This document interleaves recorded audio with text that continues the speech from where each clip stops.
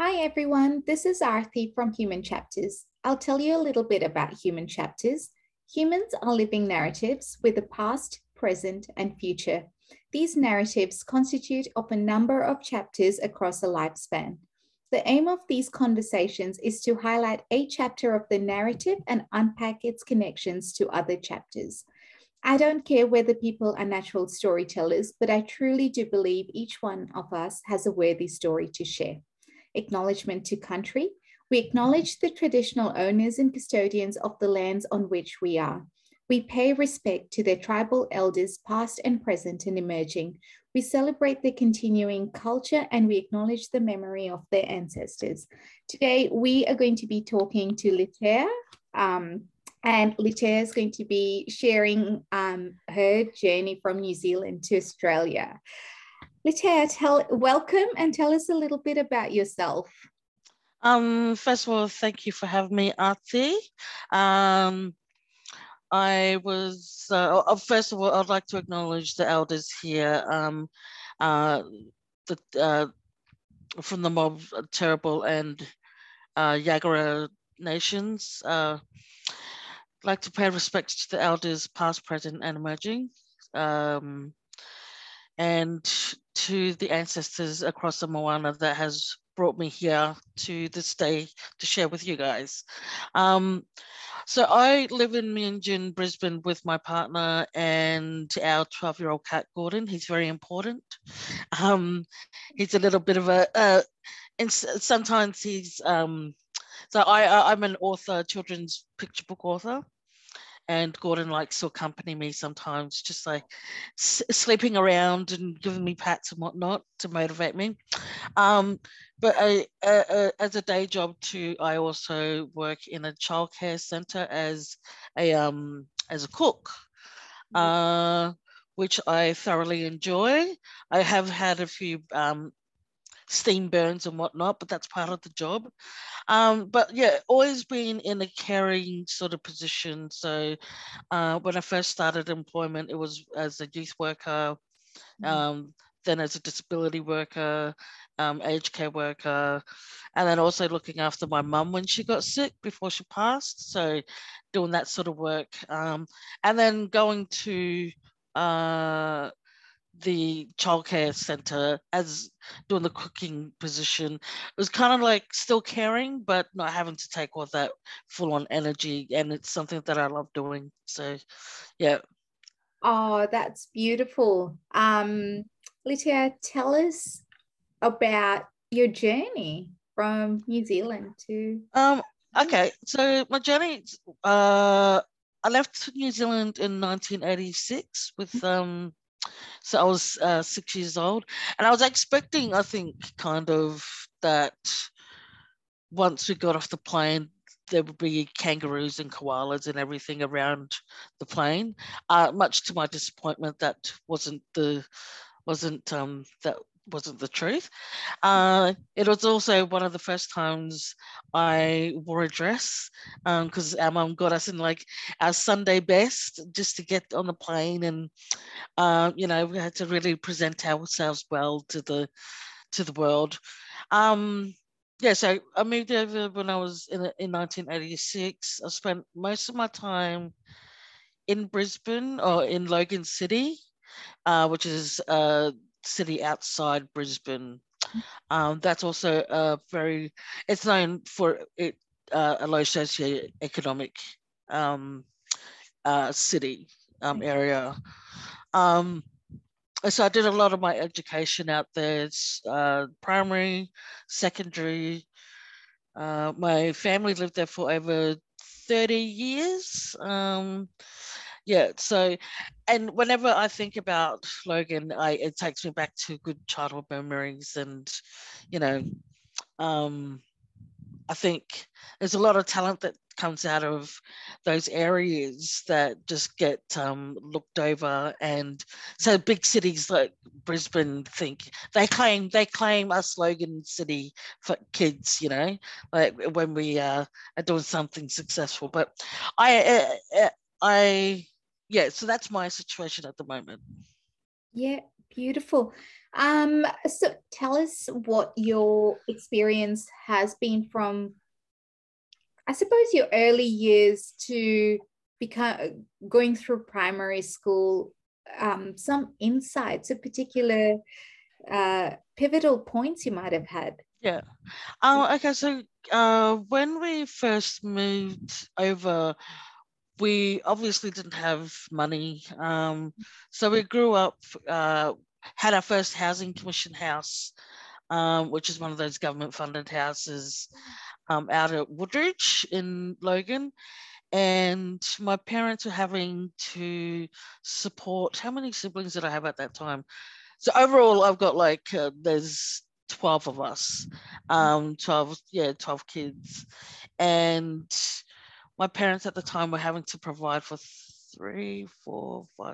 6 children. Yeah. And so dad was the main money earner at that time. I used to go to school, and we would, myself and another friend, and families that were having it a bit rough were given these boxes that we called poor boxes. Now, what was in them was like, bread, milk, all the basic stuff, but also just extra treats. But like one of my friends and I, she was Tongan Jamaican, and we would, before we'd get home, we would go through our boxes and get out the cream buns. So we'll eat the cream buns and then we'd give the rest of the family, them not knowing any wiser. So like, but yeah, well, that's what we used to do. But it wasn't a shame thing either. It was just such a normalized kind of thing for us to collect our poor boxes. But yeah, so we did struggle a little bit in terms of financially, but my parents did the best that they could. Yeah. And I think that's what sort of gets me through if ever I'm having a bit of a hard day. Just think about the struggles that my parents went through, and they also had to learn how to speak English. Yeah. Yeah. So my father actually was illiterate and had to teach himself as an adult how to read and write English. So there's a few like notebooks that he's written things in, and it's very obvious that he was not fluent. Yeah. Which is kind of funny now because I'm an author, and all that he did to work hard has got me to this point in my life where literacy I have taken for granted up until now, where I'm like, oh, I can actually write, read, share stories, and that's something my father wasn't able to do so much. But he was a very strong willed man, a very good provider, a very good father. Um, but yeah, I think he found it difficult having to be bilingual. So he was born in Samoa, and so was my mum. His education, I think, stopped at grade 2 or grade 3, and that was his level of reading and writing. As for my mum, she went through high school and all that sort of stuff. But yeah, she too had to, at some point when us older kids were old enough, we'd have to look after ourselves so that mum and dad could both go out and provide and get us through school and, go through all that sort of stuff. That's incredible. Like that's a difference of one generation, isn't it? Like about what their migration story has been and how, like, do you find when you think back to their migration story and your personal story, because it is still a migration story, like do you feel like they're at parallels, or do you feel like they are so different from each other because of the opportunities? What does your migration story So Reveal. it's like a second migration or third migration, isn't it? I find they went through a lot more. I think having to struggle to in the years that they were also like they experienced racism in New Zealand and during that when they were in New Zealand there were the dawn raids and that sort of attitude where there was too many Pacifica people, now let's get rid of them, but we shipped them over because we wanted them to do all the labor work and all that sort of stuff. The reason why I think my parents brought us here was to get better education. I think financially New Zealand was getting too hard, and they just thought it would be a better and safer place to be raised, to raise their kids. As for like so I'm obviously identify as Samoan. I am one of those Samoans that very passionate about my culture.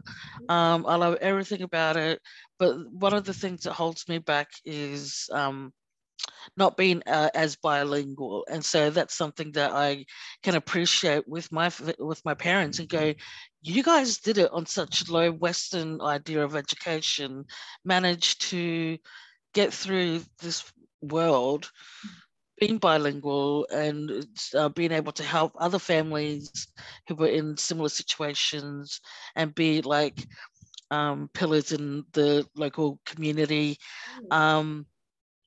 And yeah, so and that's again something I took for granted was we as kids weren't raised well, we were raised speaking Samoan, but we sort of lost that as we got Anglified so that we could assimilate um into the Western schools that we went to, and church and the white church we would attend.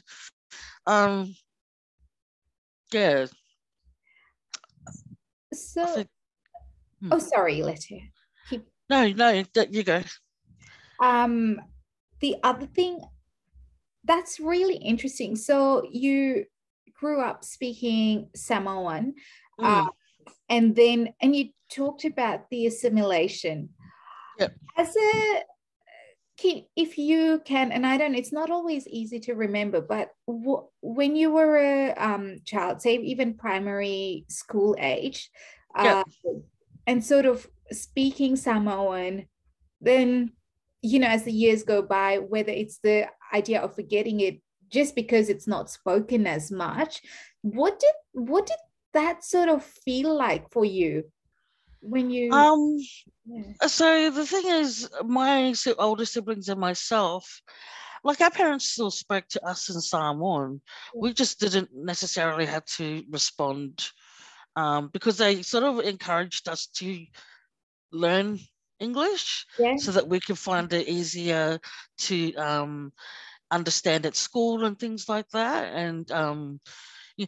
Also, I think it was a bit of a show-offy thing. Like, bless my parents, but I think it was to show other people in the community that, like, yes, they're Samoan children, but look at them, we've educated them and they're well spoken and they can speak English well. And so, in that sense, it sort of accelerated our sort of anglified way of losing our sort of language too. But so I've got like a couple of younger sisters, and two of them mostly were raised in. So when we went, so let me rewind back. Sorry, when we moved to Woodridge, there weren't many Pacifica families. So there was myself, another Tongan family, and another Samoan family. So there wasn't much of a community, and our local church, because I was raised Catholic. Our local Catholic church is the same church I went to primary school with. It's primary school at. Um, And so we didn't have things like White Sunday. White Sunday was actually more of a thing that happened in New Zealand and in Samoa. And so when we came to Australia, the community wasn't big enough to actually hold White Sunday. And it's interesting that I wrote a book, White Sunday, about that sort of idea.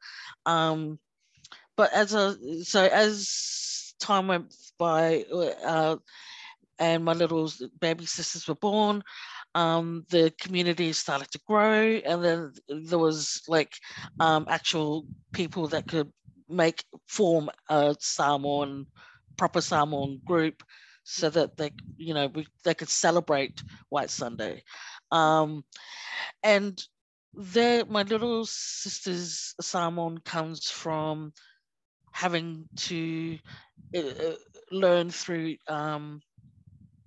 church, so through the Bible, reading Samoan through Bible and all that sort of stuff. But yeah, that's where me and my older siblings, because we didn't do White Sunday here in Australia, that was also something that held us back from learning the language. Whereas when the community started to form, my younger siblings were able to learn how to speak Samoan through church and through mass, if that makes sense. Yes. Yeah. That's incredible. So with you sort of not having that opportunity at any stage in life, did you then realize and go, well, why wasn't this the case? Like, did you actually start questioning? And is it a moment you remember? I was probably in my late or early 20s, and I was like, Mom, why didn't you encourage us to go back and learn and speak? She's like, well, you can learn it now. I was like, but that's beside the point. Like, why didn't you encourage us to continue with the language? And I really didn't get much of an answer from her or my dad, but except for, well, you can pick it up now. There's other kids your age that still speak it, so go have chats with your friends. I did blame them a lot for losing that part of my my identity. But in saying that, like, the language is important, but I think also what I take is other values of love and respect for not just myself, but for my family and for the community, for the Ainga. And I think servitude, that sort of value that we have as part of Samoan culture. You give, you provide, and you provide the service, and you don't expect anything back, but yeah, you slightly do, kind of. But you say you don't, but you do.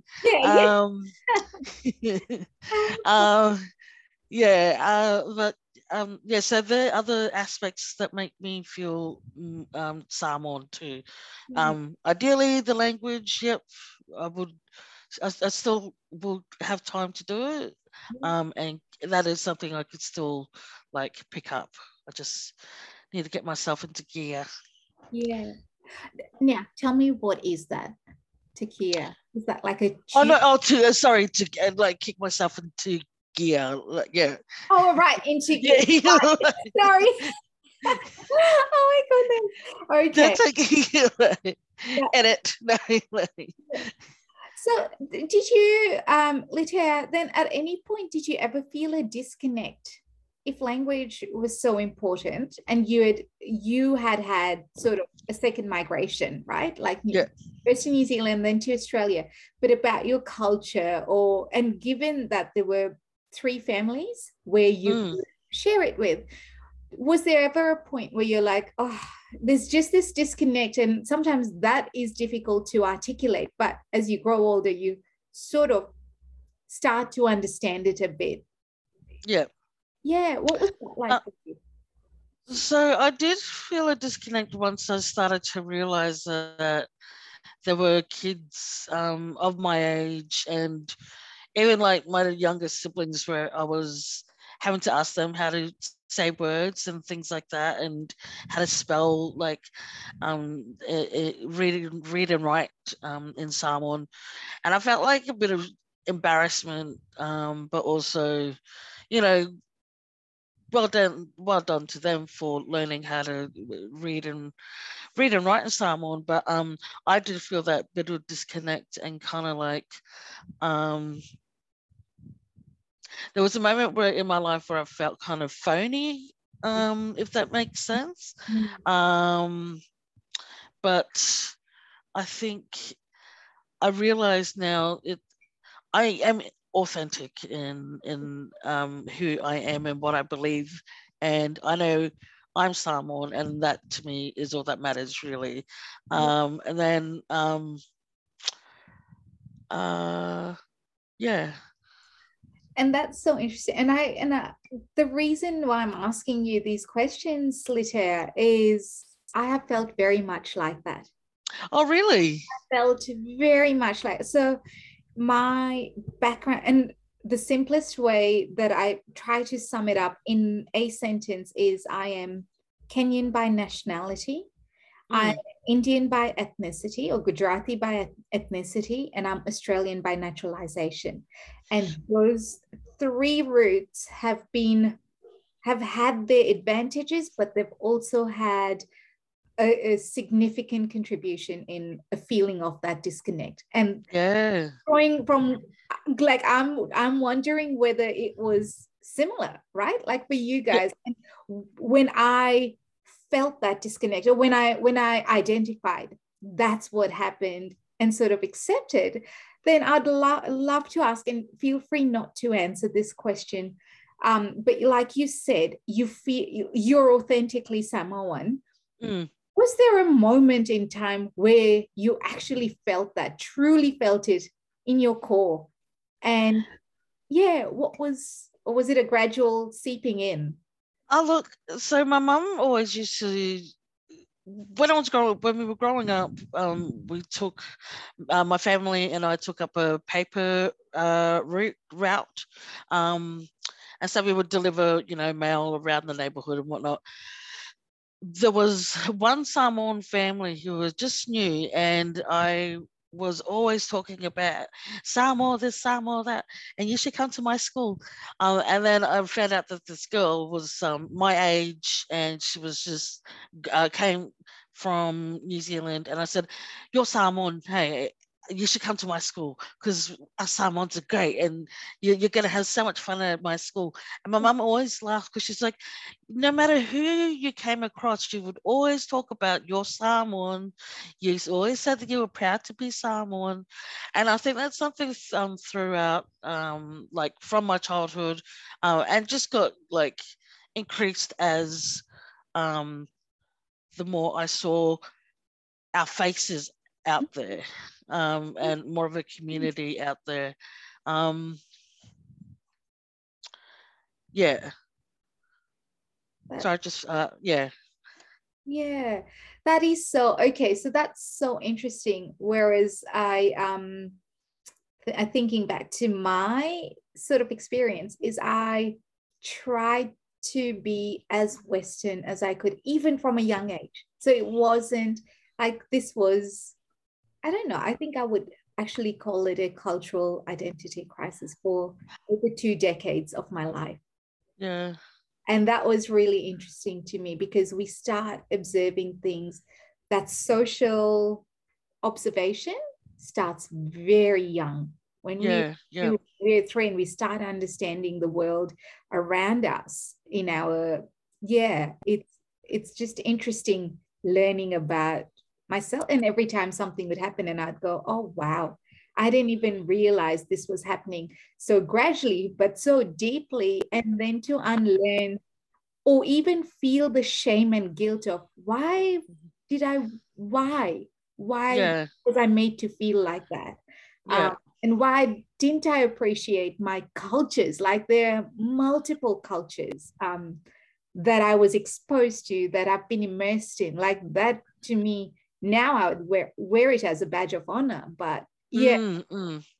it's, Well, you know, I was surrounded by a lot of white kids when we came over from New Zealand, and it was a predominantly white community. So not having many of our, again, lack of representation within my community of other South Pacifica people.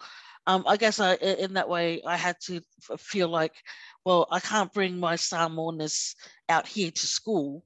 I can only do it at home. Um, mm. What did that feel like? Oh, what did that feel like? Exhausting.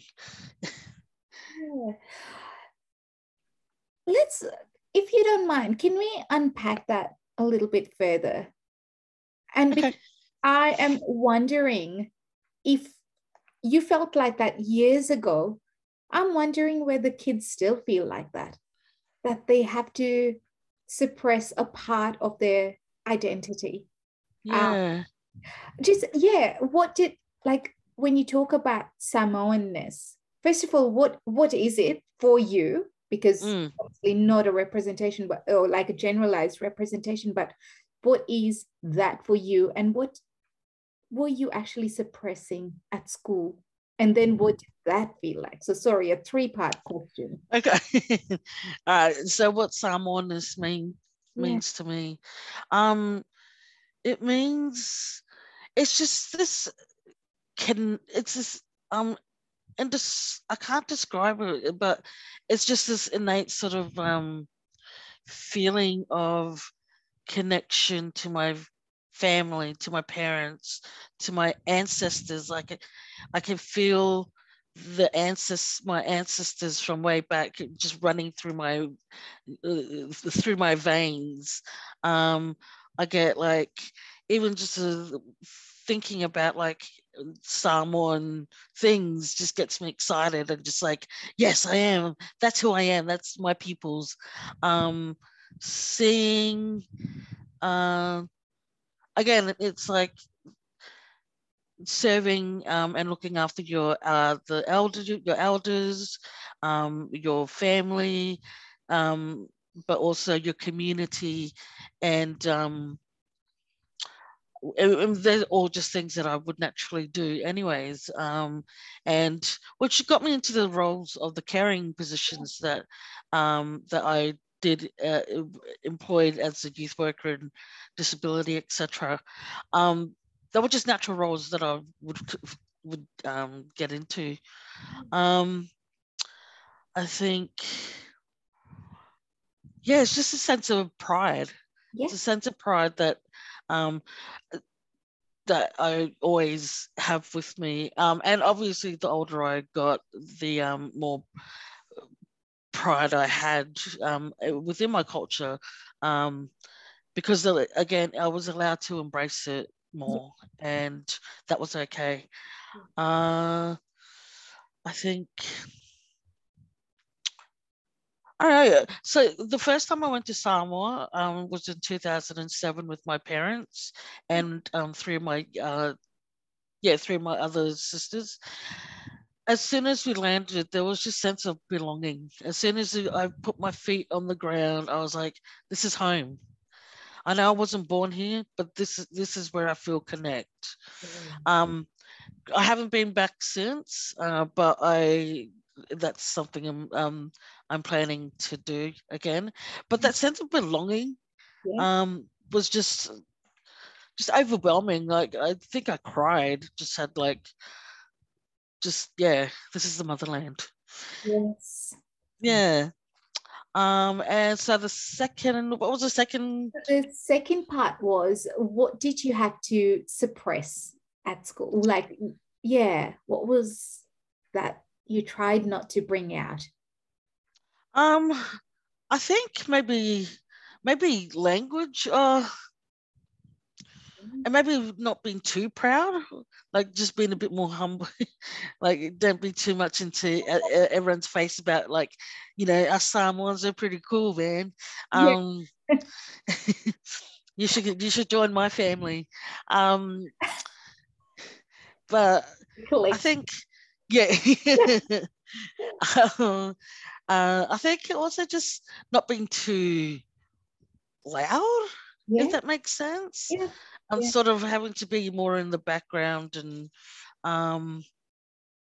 putting up with actual racism. Like, kids would comment on the way I physically looked, how my hair physically was, and just being like, just saying, oh, okay.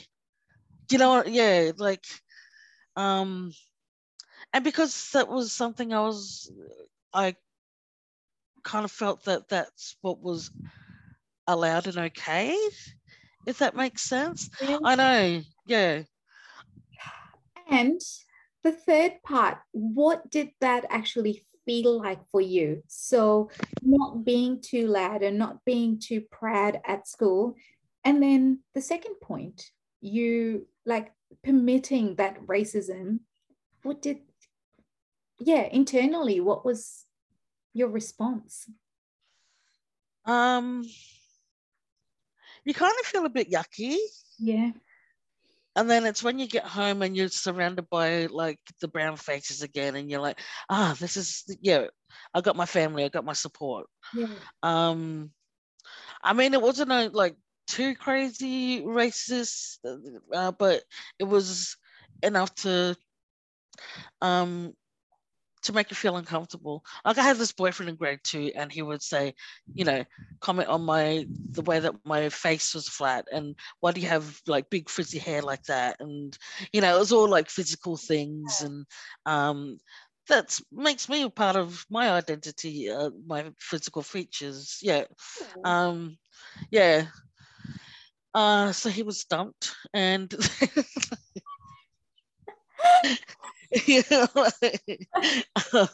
Oh, yeah. goodness. Wow. And did it make you question your identity or made you shift your thinking? Maybe shifted a little bit, where I kind of like, don't be too out there. Yeah. Don't be too Samoan. Yeah. Yeah. So and you brought that point up, like it was not too elaborate in comments or say sort of racial interactions, but Mm, it was enough. And this yeah. is the thing, words have power, and they Yeah. have power to make people feel a certain way and sort of not even feel, but perhaps shift their thinking. And I really do wonder whether how much of it affects people. Look, I'm 42 this year. Yeah. I still think about that. So those words and those attitudes from when I was, say, 10 years old, Mm. over 30 plus years, still have a little bit in my brain where I remember those incidents. I remember the way that I was either forced to feel, or how I felt after being, just just felt from growing up, and the words and comments and all those sort of things. I think I'm hoping the kids see a bit like have a different experience now, but because there is more Pacifica, there is more representation out there. But yeah, we'll get into representation when a little bit later if you want, or we could talk about it now. So, what I would love to ask one final question before Yeah. we have to get off this link, and Mm-hmm. then we'll continue our conversation in the second one. Yeah. But so, with the Samoan culture, Litea, you've told us about servitude, you've told us about the values, you've told us about that sort of feeling of belonging within the family, and that sort of a really strong sense of connection, right? Yeah. As a, say, an outsider to the Samoan culture, when I think of a Samoan culture, I'm like, oh, the food and the dancing and Yeah. that connection that I can see. Is there Yeah. a part of the culture that not many people know of, but you would love to share that? Look, I think I I always kind of wish that we didn't have, like, in my head, I would love to have had like we go back to our ancestors' beliefs, and not like follow Christianity, because I yeah, um, so having more respect for land and all that sort of stuff through our original gods and all that and whatnot, and not through like a um, uh, Christian view, which puts a lot of shame and pressure on people too. I am a queer woman. I'm married to a white woman. Um, that too has its sort of own um, not debates as such, but it has had its little bit of maybe a little bit of complications at times. But that's really from my mother as opposed to the whole Samoan community. Yeah. So I'm happy to discuss that in a minute. Yeah. Okay, so let's do that. Let's jump All on it. right. Thank you. Okay. All right. Okay. So, Letitia, tell us more about, yeah, how you said it was from your mom's side where the complexity. So, okay, my brother, who's 2 years older than myself, is gay. Um, I've got at least like 5 cousins on my mum's side who identify as queer. And I, being the eldest daughter of my mother, because my dad was married twice, Yeah. and then his first wife passed away. But uh, anyway, so out of my mum's kids, I, being the eldest daughter, um, had a lot of responsibility to just kind of be there to help mum out with the younger siblings. And so there was a lot of responsibility put on me um, to do that sort of caring. Our relationship outside of my sexual identity was a really good one. There was a lot of banter, there was a lot of love, but there was also just like, you know, um, it's hard to describe actually. It did have its complexities at times, and I'm not sure why. I think maybe she just thought it was because um, of being Catholic, and that's not like how uh, Catholicism looks at sexuality in general.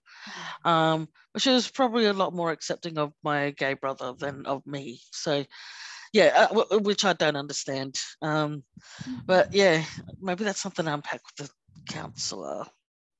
Yeah, I'm just going through down a rabbit hole now. Yeah, yeah. To be honest, I didn't understand. But I know that at the end of her time, she said, I love you. You'll always be my, So we did make peace, and she made peace with, like, which should have not been part of it in the first place, but the sexuality stuff. Um, yeah, but I'm happily married, and have good support around for both of us. Yeah. And as as my mum was passing, I got more involved with her church groups.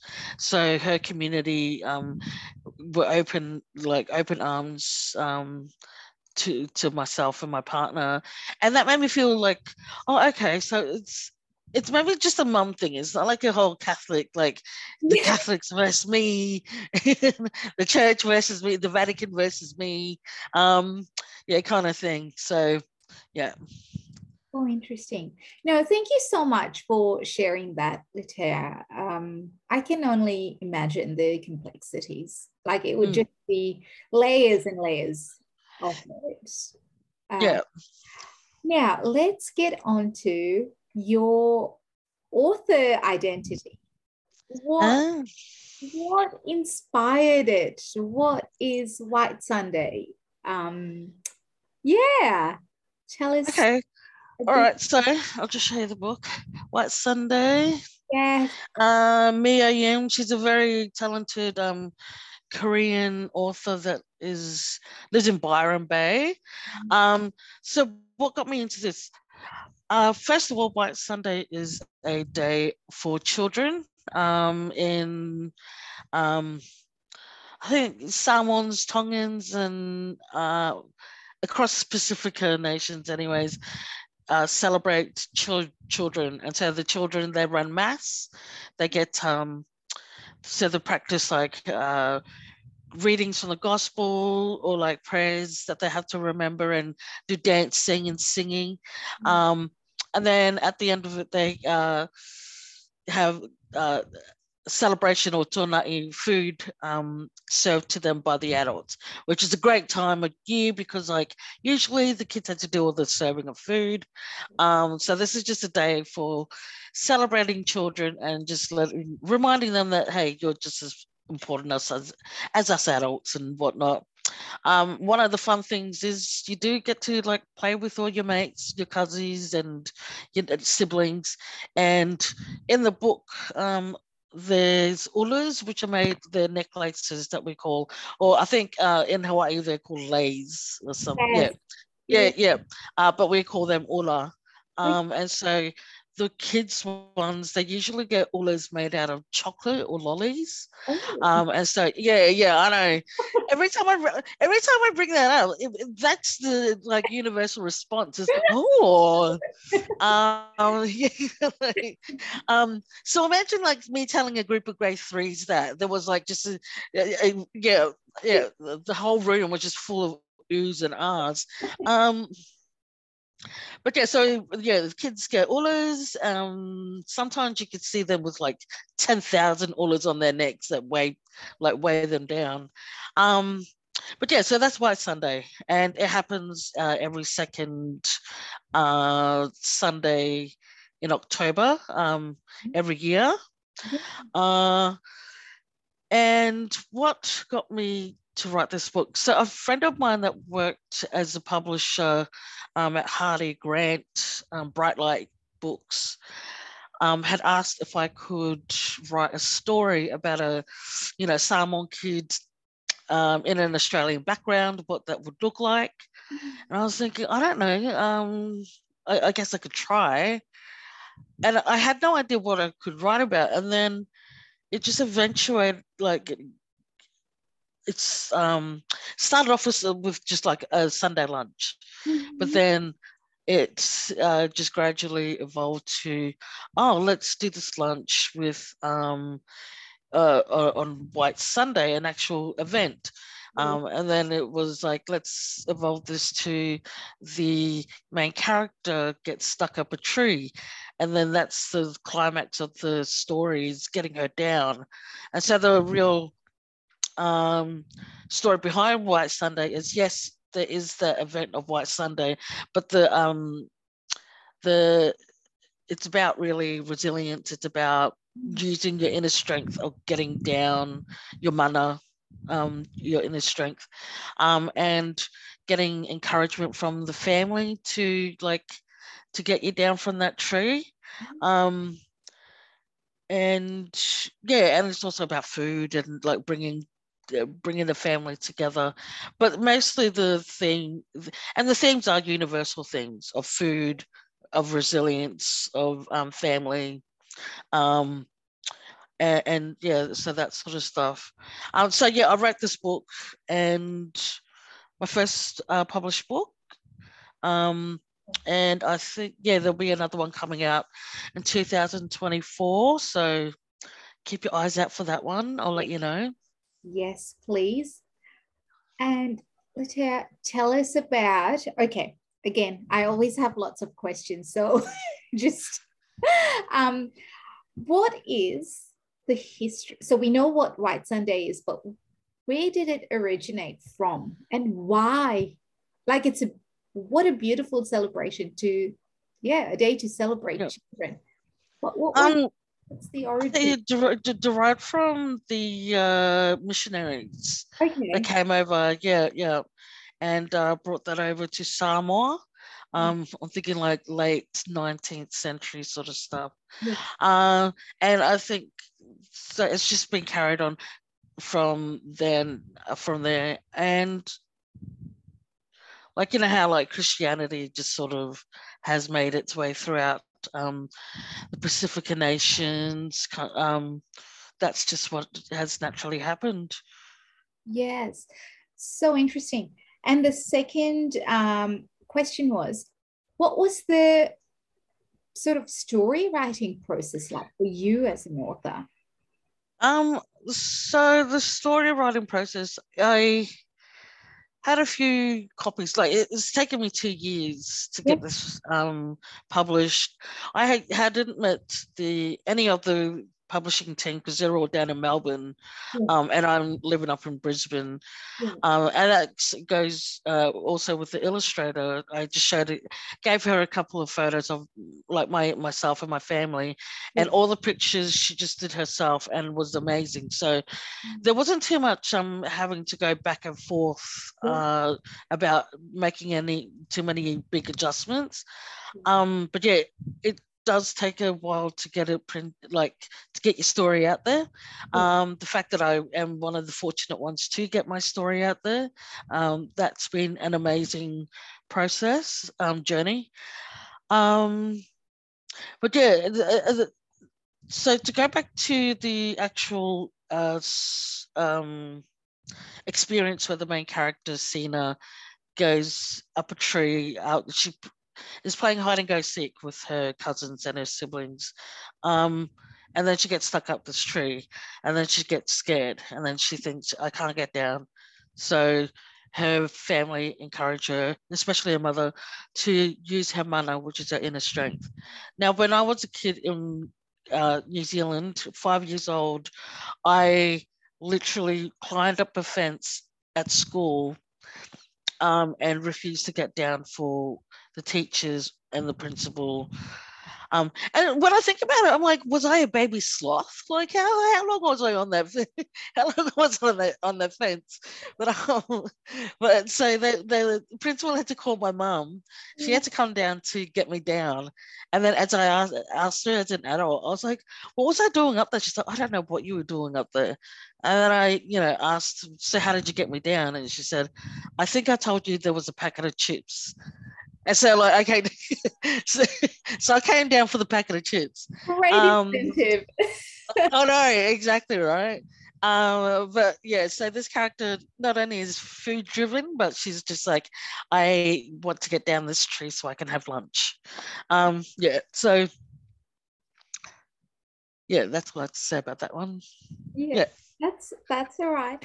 And any other part of the book that is drawn from your experience of White Sunday as a child or as an adult? Yeah, tell us about that. What was your personal experience?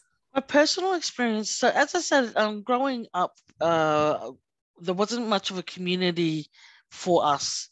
I'm out at Logan, so we didn't do White Sunday ourselves as kids. But as I grew up and my younger siblings grew up, and my nieces and nephews, there was more of a community. So there was a big, then there was a big Samoan population, and that's when they started to really kick off with the White Sundays. So I experienced it through attending with my baby sisters and with my nieces and nephews, and just watching them go through it and watching them, like, 3-year-olds reading Bible passages is pretty cute, you know. Yeah. And but yeah, it's just essentially such it's a lovely event. It's a nice event, and that's my personal experience, is watching my other people grow through and go through White Sunday. Yeah. And what about as an adult? As an adult, so I think participating through attending and like making ullahs and putting ullahs on the kids, letting them know that you're very special. I see you, you know, I acknowledge you, and well done for your efforts today, but also well done for being, yeah, well done for being a kid, I guess. Yeah. Yes. There you go. And in today's world, hey. Yeah. It's incredible. Thank you. Is there a special illustration in the book that might really connect with you, or a special sentence or a paragraph, anything you'd like to, a snippet that you'd like to share with us? So there was this picture that I posted, that I gave to the illustrator, and it's of me sitting on my dad's lap. Yeah. Now my dad's passed away, and that was 12 years ago now.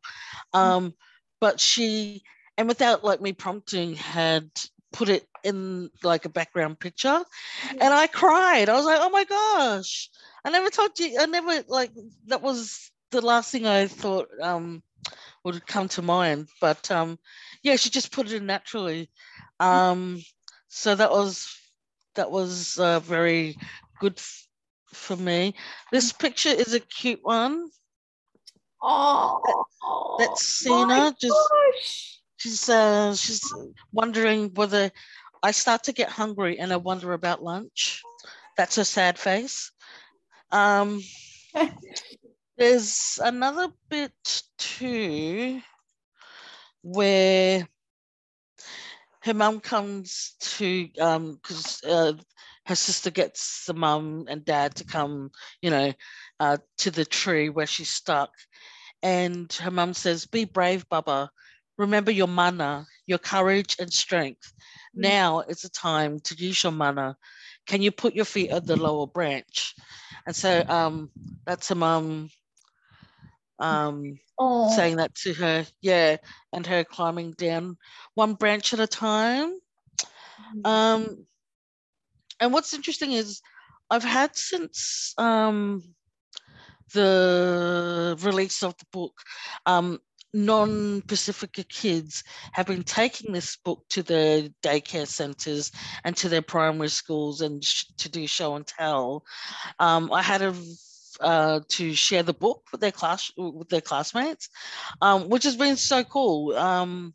So I've had like quite a positive feedback from little kids who have been making their own ullahs to take to school. And so I'm like, I know. I'm like, oh, good on you, little white boy. That's really cute. Yeah. But yeah, so just to have that like sort of impact has been really rewarding. And that's something too that I wanted to have, and why I wanted White Sunday out there, is for representation for Pacifica kids too. Like growing up, I didn't come across any literature that had, or picture books that had my face or my family's face, or like an event like White Sunday in the book. It was mostly of like white character, or like white children, or yeah. So I think the representation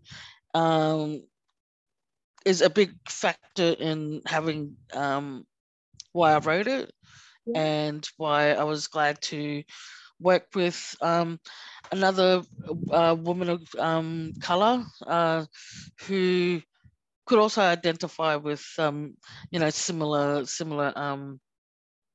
experiences. Yes. Yeah. Cool. And as a first-time author, so Mm. your journey had been, say, a 2-year long journey from conception to publishing. Yeah. What was the feeling like when you held the book in your hand, or when you were? Felt surreal. Honestly, I was like, no, this isn't mine. This isn't my book.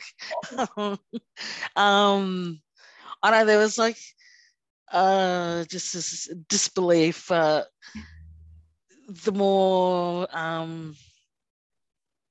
yeah, when I got the author's copy, I was like, this is insane. I know. But yeah, when we got more copies and then things started to get real, because I had an ABC radio interview, and I was like, oh my gosh, like this is for the book. This is like, because I shared my voice and my story, and just the impact, and it's been a lovely feeling ever since. So yeah.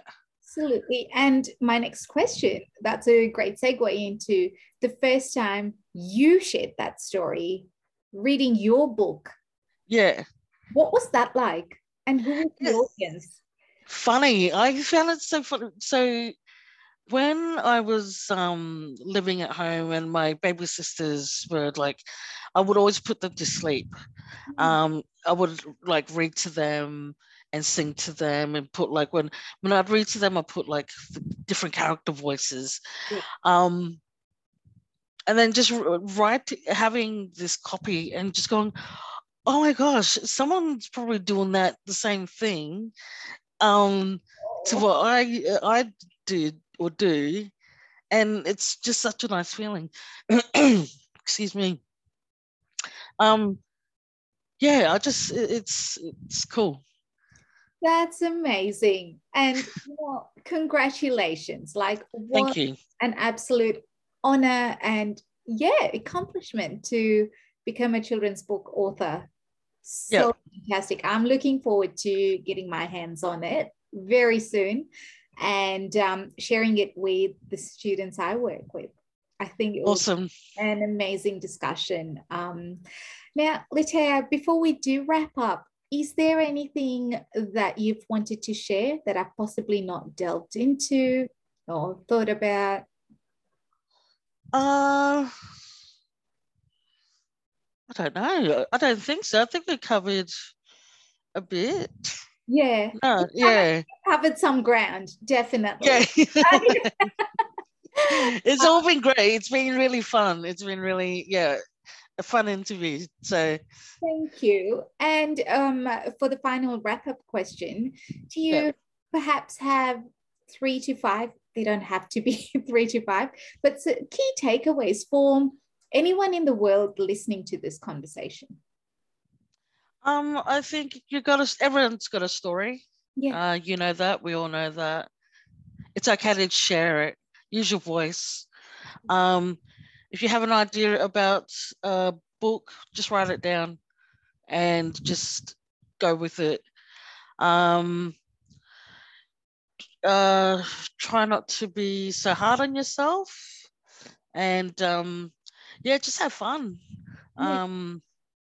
And it will take time, and you just have to be realistic about that too. But also, once you get that sweet hard copy, you'll you'll yeah, it's an overwhelming feeling, but enjoy the ride. And I think, um, as Mum says in the book here, use your mana. If you're feeling scared, use your inner strength. It's okay. But yeah, mostly have fun. You got an idea, write it down, use your voice, and this is a great platform to share your story too. So Thank you so thank you. much, Litea. And mana, so in my mother tongue, man actually means inner belief. And you, yeah, it's really interesting. The sort of just, yeah, Yeah. man means inner belief. Yeah. Well, it's so oh, Yeah. just a connection that we like. Mana in throughout Pacifica has the same thing, right? And in Maori culture, but you say man is inner belief.